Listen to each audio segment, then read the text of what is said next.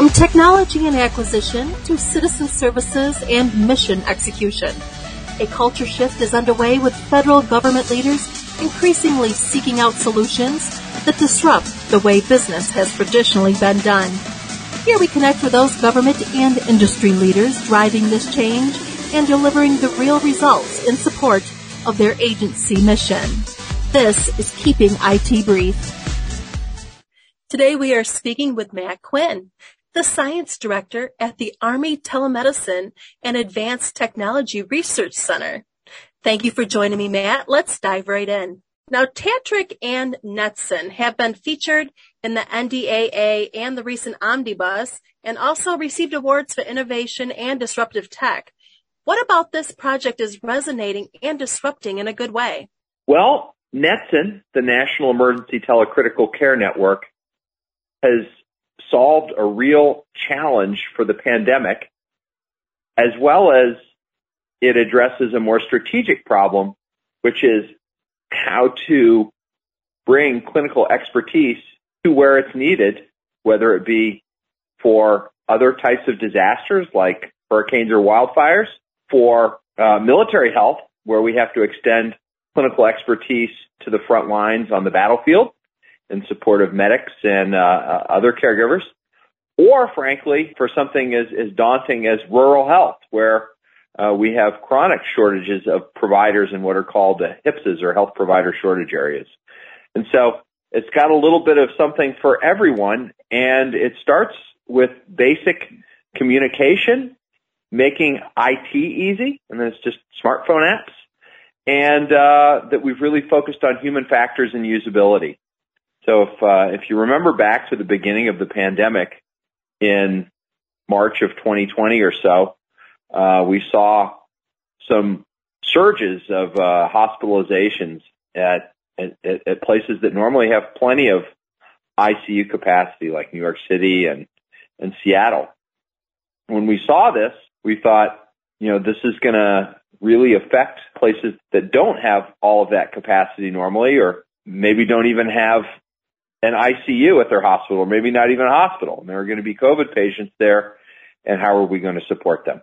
And so this concept of delivering that critical care expertise from anywhere to anywhere was really applicable to the COVID set. And over the past, 2 years or so now, we've really built this from a concept through rapid down select and iteration into something that we proved out could work for one hospital. And then we've scaled this through multiple teams and with funding from our partners at the HHS Assistant Secretary for Preparedness and Response, or ASPR, to support as many as 26 or 28 hospitals at a time. So Netson is really delivered in the short term, and is really starting to shape our thinking for the future. Just recently, ASPR established a new program based around Netson for all hazards response, and we've got our eye on hurricane season coming up starting on June 1st, maybe even sooner if whether Mother Nature agrees or disagrees. Yeah. So, what are some of the innovative approaches that Tatriq has applied during this project? And so normally in military research and development, we have a set of validated requirements, and we work sequentially from lower technology readiness levels through higher technology readiness levels to hopefully move from research and development world across into acquisition through something called a transition agreement. Well, as I just described, there really aren't validated requirements for virtual care during COVID. We kind of had to make these up as we went. And one of the, call it unusual or things that we don't normally do is Tatriq, with the help of MITRE, the Federally Funded Research and Development Center, hosted a whole series of visioneering sessions and prioritization sessions, really looking at the base functions that would be necessary to support care in this anywhere-to-anywhere virtual environment. What could be next? Meaning, as we looked at urban environments, as we looked at rural environments, and as we looked at boats and ships. What additional capabilities could we add to, basic telemedicine, telementoring capabilities to extend the capabilities to address COVID, but potentially others? And then last but not least, what are the commonalities between what we're doing for COVID and what is applicable for large-scale combat operations in a multi-domain environment? And by bringing together military folks, civilian folks, academics, and industry, we were really able to focus what we're doing. Another unusual aspect of this is that we were radically inclusive, not just in those visioneering meetings, but in working as an ecosystem. Normally, military R&D develops a thing or a component of a thing, and then someone later on maybe integrates that thing into a broader system. Well, if we had any hope of having an impact during COVID, we had to build the ecosystem up front. And in fact, the research problem really is, how do you build an ecosystem? How do you get disparate systems to work together in a system of systems? And in fact, that's really what our challenge is for national preparedness, but also for, again, multi-domain operations as we look at our military supporting concepts for 2028 and 2035. How do we build the medical intelligence system of systems where we incorporate humans, data, and machines to accelerate decision making? We used other transaction authority, and as somebody who's been a Fed for a while, I've never used OTAs. With great power comes great responsibility. You can move very fast, but you have to manage them in a little bit different way than a contract, because you really don't know all the requirements. And the way that we did it is we started actually with 9 clinical and technical teams for Netson and worked through a series of rapid down select processes where we ended up with 4 clinical technical teams and a coordinating team. That's not the usual approach. And we did that. We down selected over a matter of weeks and months, not years. Another key way that we did things a little bit differently than usual, really heavy reliance on rigorous user-centered design, usability testing. The model that is necessary for, quick start delivery of telecritical care to healthcare organizations without the need for IT support, other than downloading an app onto a smartphone, really requires making things simple. So we focused on a few key functions, telemedicine functions, security, some basic documentation rather than lots of features, and making them simple. In our first down select area, the performers' quick start guides. One of the performers gave us a quick start guide that, I kid you not, was 46 pages long. That's not a quick start guide. So we gave him another chance, and it still just wasn't simple enough. And the teams that we have moved forward with really have embraced that anywhere model, the lightweight model, and really did rigorous user-centered design to understand the needs of both the distance clinicians and the local clinicians, and in some cases, patients with patient-facing apps. And then one last thing, and I'm proud to say that we've been awarded 2 of the Disruptive Innovation Awards, one for Netson, but another for work primarily with a series of medical device manufacturers in something called the Device Interoperability and Autonomy Coordinating Center. A way that we've worked, again, radically inclusive, thinking like an ecosystem, through OTAs, which means that we don't have all the answers going in, was an add-on to the basic capabilities for Netson. So imagine that you're a virtual intensive care doctor helping a critical access hospital somewhere in Minnesota or Idaho or Puerto Rico or Guam or one of the places we supported. You need to help them with a ventilator. There's a nurse or a PA or a primary care doc on the other end doing their very best to manage that ventilated patient, but they need help from somebody who does this well. With basic Netson, with just the basic capabilities, we can help them through voice or live video, put the phone up to it and help them through that. But imagine if you could control that ventilator virtually, securely, from a distance, and imagine if that virtual intensivists could see what was going on so that they were informed. And that's really the second set of work. This involves standards. It involves regulatory pathways. It involves safety and, clinical patterns. It involves manufacturers who ordinarily don't work together. In fact, they compete directly. It involves our Netson teams. And so what we formed under the program management of MITRE was the DIAC, the Device Interoperability and Autonomy Coordinating Center. That allowed all of those folks to work together to identify new project plans, synergistic project plans that, and to figure things out like which standards are we going to apply? How are we going to implement them?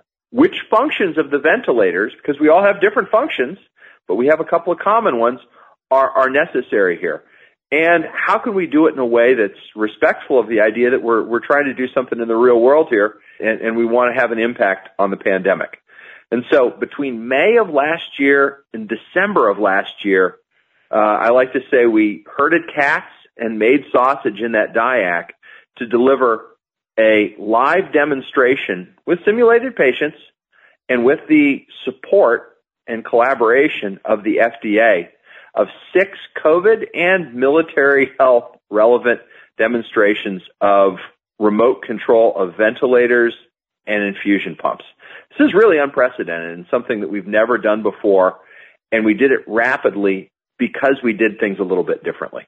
Wow. Now, what do you see as the future of Netson? We really have 3 directions that we're headed with Netson, or as we call it, Netson and the TIDE, or Technology and Disaster Environments ecosystem. The first is, and especially in the short term, we need to continue to deliver as a project out of a Army Research and Development Lab for the remainder of COVID. And there could be more surges in the future and a need for Netson. Currently supporting no hospitals now, and we're gearing up to be ready to do that. And also, in the short term, we're ready to support pandemics, hurricanes, disaster relief, whatever comes our way with our partners at ASPR, and some level of integration into what's called the ESF8 or medical, disaster allocation process. The second really involves working with ASPR and moving Netson from a project into a program, really into the fabric of national, what's called all hazards disaster response, again, for hurricanes and the rest of it, not supported by, through OTAs or even contracts from us, but built into the fabric of our healthcare system. I like to give the example of, how disruptive this is in terms of, how we think about care models. This is not just about technology. This is about governance. It's about sourcing clinicians. It's about reimbursement. It's about, lots of things. It's about licensure rules and credentialing and all of these things that all have to sync up so that it works, again, in the U.S. healthcare system. I like to give the example that imagine that there's a hurricane or some other disaster in Mississippi. The small, or even a COVID surge, right? Imagine that the usual hub in that hub and spoke model in the state, the academic medical center there in Mississippi, is full. They can't accept more patients. They have been destroyed by a hurricane. And so where do those small hospitals in Mississippi or, some other state go? Well, in our Netson model, as we scale it nationally as a program, if available and part of the program, a health system in Seattle could help them, or scattered clinicians who are part of the program from across the country could help those small hospitals with the critical care and other kinds of expertise that they need. It's really a new model, and it has unprecedented in its governance model. We also see this fitting and syncing with existing response models that ASPR runs, like the Hospital Preparedness Program and NDMS and the others. But again, I can only speculate how we do that, but that's the second dimension. And then third, and really importantly for TATRIC, is building this into the military health system. You mentioned the NDAA earlier. And I'm proud to say that the 2022 NDAA, the comments from the Senate Armed Services Committee called out my lab for our work during COVID, but also challenged the Defense Health Agency to leverage what we've done with Netson to accelerate digital health, virtual health, telehealth throughout the military health system. In our mind, what we've built, not just as an individual capability to deliver that expertise from anywhere to the point of need or even the point of injury, has lots of applicability. But again, for our broader concepts, how we get multiple heterogeneous platforms to work together, to share data, how we add autonomy, remote control, and even higher levels of autonomy to the mix, and probably most importantly, how we take data from all of those to inform decision-making at Echelon is really a microcosm of that medical intelligence system of systems that we envision for the future. So delivering on the project, building a HHS program, building this into the military health system, we've got a lot on our plates. Yes, you sure do. Do you have anything else you'd like to add? I'd like to add that I joined Tatric in March of 2020 from HRSA, which is the lead agency and the Department of Health and Human Services for the Federal Office of Rural Health for underserved populations. And that was a great primer for coming here and working on these kinds of issues. I just have to say that it's really been magic in this time working with our commander, Colonel Dr. Jeremy Pamplin, who really has pushed us to think very differently, both about what we're doing for COVID and to apply it in these ways. He says every day, data is our currency. What we're learning here, I think, is going to have great applicability for informing the future of us. I've been privileged to work with Miss Jeanette Little, who is the SOTAR for many of these OTAs and the core for our work with MITRE. And I have really just been impressed with, this was new to her as well, and how she's been adept at this very complicated, team of teams of managing it. And, at the end of the day, it's our Netson and Tide performers who are an array of contractors, MITRE, Geneva Foundation, Avell, a whole cast of characters. And if I try to say them, Expression Networks, Deloitte, I'm loath to do this because I always leave them out. But they've really worked very differently. They normally compete.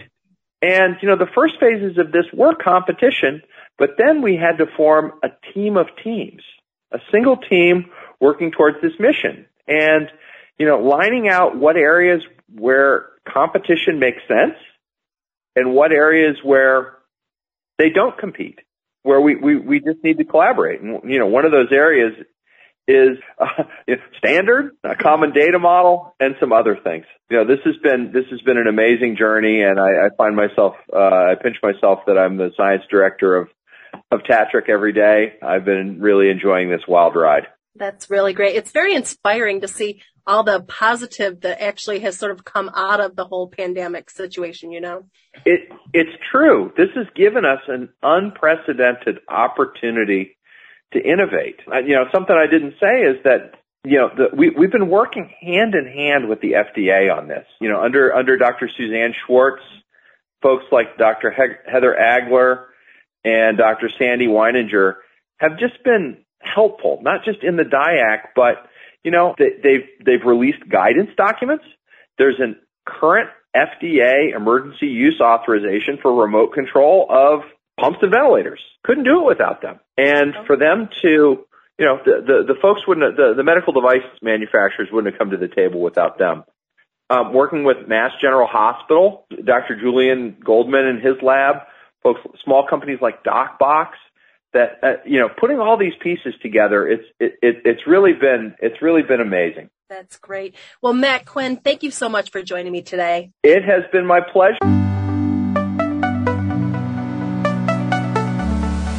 Thank you for listening. For more podcasts by G2 Exchange Media, please visit www.fethealthit.com and look for the podcast section at the top of the page.